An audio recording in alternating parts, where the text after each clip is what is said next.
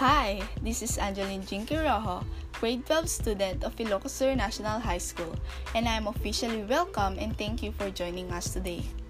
I'm really glad you're here. This podcast is designed for you. And now, here's your host, Miss Angeline Jinky Rojo. Bullies and mean students have been around forever, but technology now gives them a whole new platform for their actions.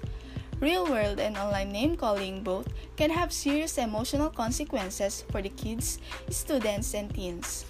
For starters, most kids use technology differently than we do. They're playing games online and sending texts on their phones at an early age. And most teens have devices that keep them constantly connected to the internet. Their knowledge of the digital world can be intimidating. As awareness of cyberbullying has grown, we have learned more about how to deal with it. What is cyberbullying? Cyberbullying is when someone uses technology to send mean, threatening, or embarrassing messages to or about another person. It might be in a text, email, direct message, or in a post online. Cyberbullying can be anonymous, which can sometimes make it even worse.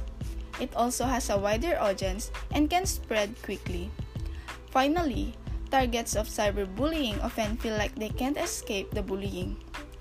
If someone is bullying you at school, it's over when you leave for the day. But cyberbullying can follow you home and continue all night. Imagine a classmate posts a photo of themselves online. Someone else makes a mean, mocking comment about the photo. Soon, that photo has been shared, liked, reposted, even made into a meme. Thousands of people have seen it. Even people the person being targeted doesn't know. That's why cyberbullying can be extra hurtful. It's public, it spreads quickly, and it's 24/7. Severe, long-term, or frequent cyberbullying can leave both victims and bullies at greater risk for anxiety, depression, and other stress-related disorders. In some rare but highly publicized cases, some kids have turned to suicide.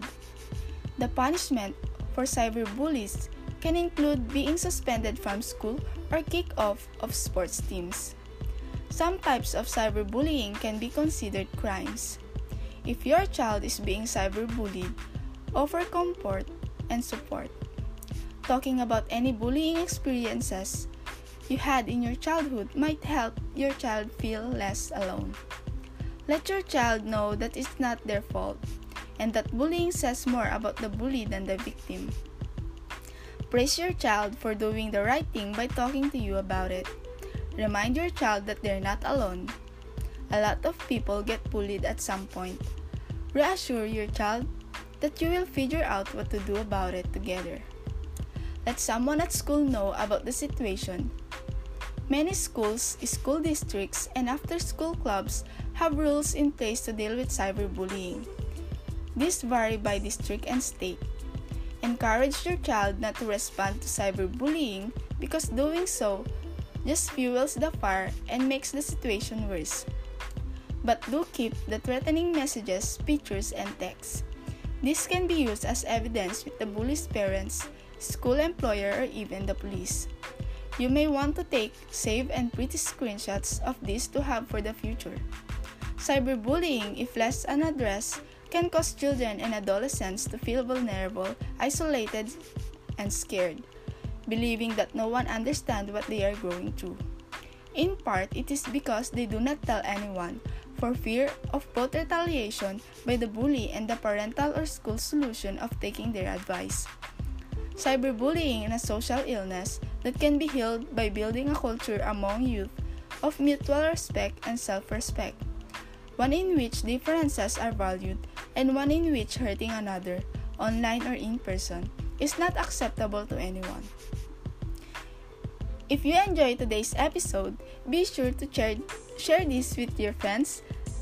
Thank you so much for listening. Until next time.